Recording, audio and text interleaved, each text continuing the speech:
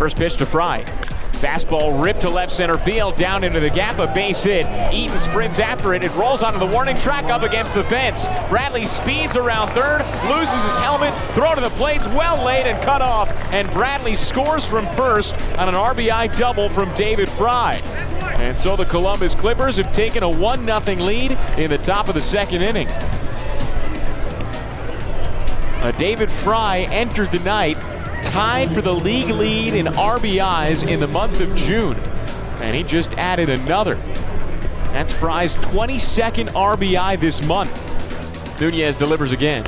Hit on the ground towards shortstop. Castellanos scoops it up. Underhand shovel to Massey at second. One out there. Relay to first is in time. It's an inning-ending double play.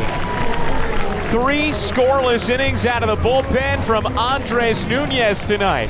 He struck out 4 in a fine relief appearance. Karinchak delivers. Fastball laced back up the middle. Base hit to center field.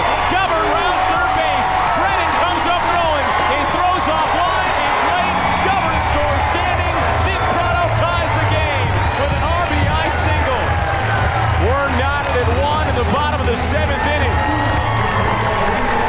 Nate Eaton goes first to third. And now runners on the corners with 2 outs for Brewer Hicklen. First pitch to Brewer Hicklen. He shows bunt, pulls the bat back, pitch sails to the backstop. Here comes Eaton. He slides in safely. Chasers have the lead. James Karinchak airmails a fastball. Eaton broke for home, and the Chasers are up 2-1 in the bottom of the 7th inning. Pratto advances to second. That ball hit the backstop on a fly, and David Fry went after it and tried to throw it to Karinchak covering home plate, but Eaton had slid across home plate safely before the ball even got there.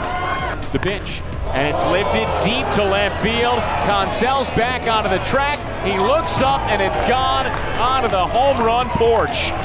Alex Call with 1 swing puts the Clippers back on top.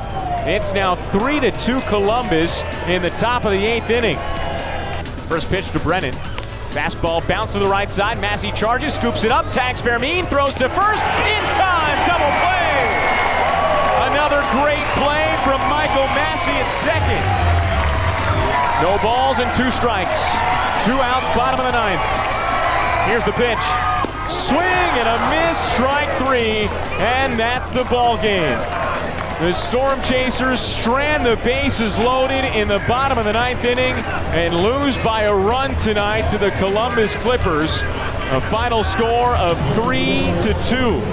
The Storm Chasers stranded 5 over the last 2 innings, including the potential tying and winning runs in scoring position twice. And it's a heartbreaking loss for the Storm Chasers tonight at Werner Park.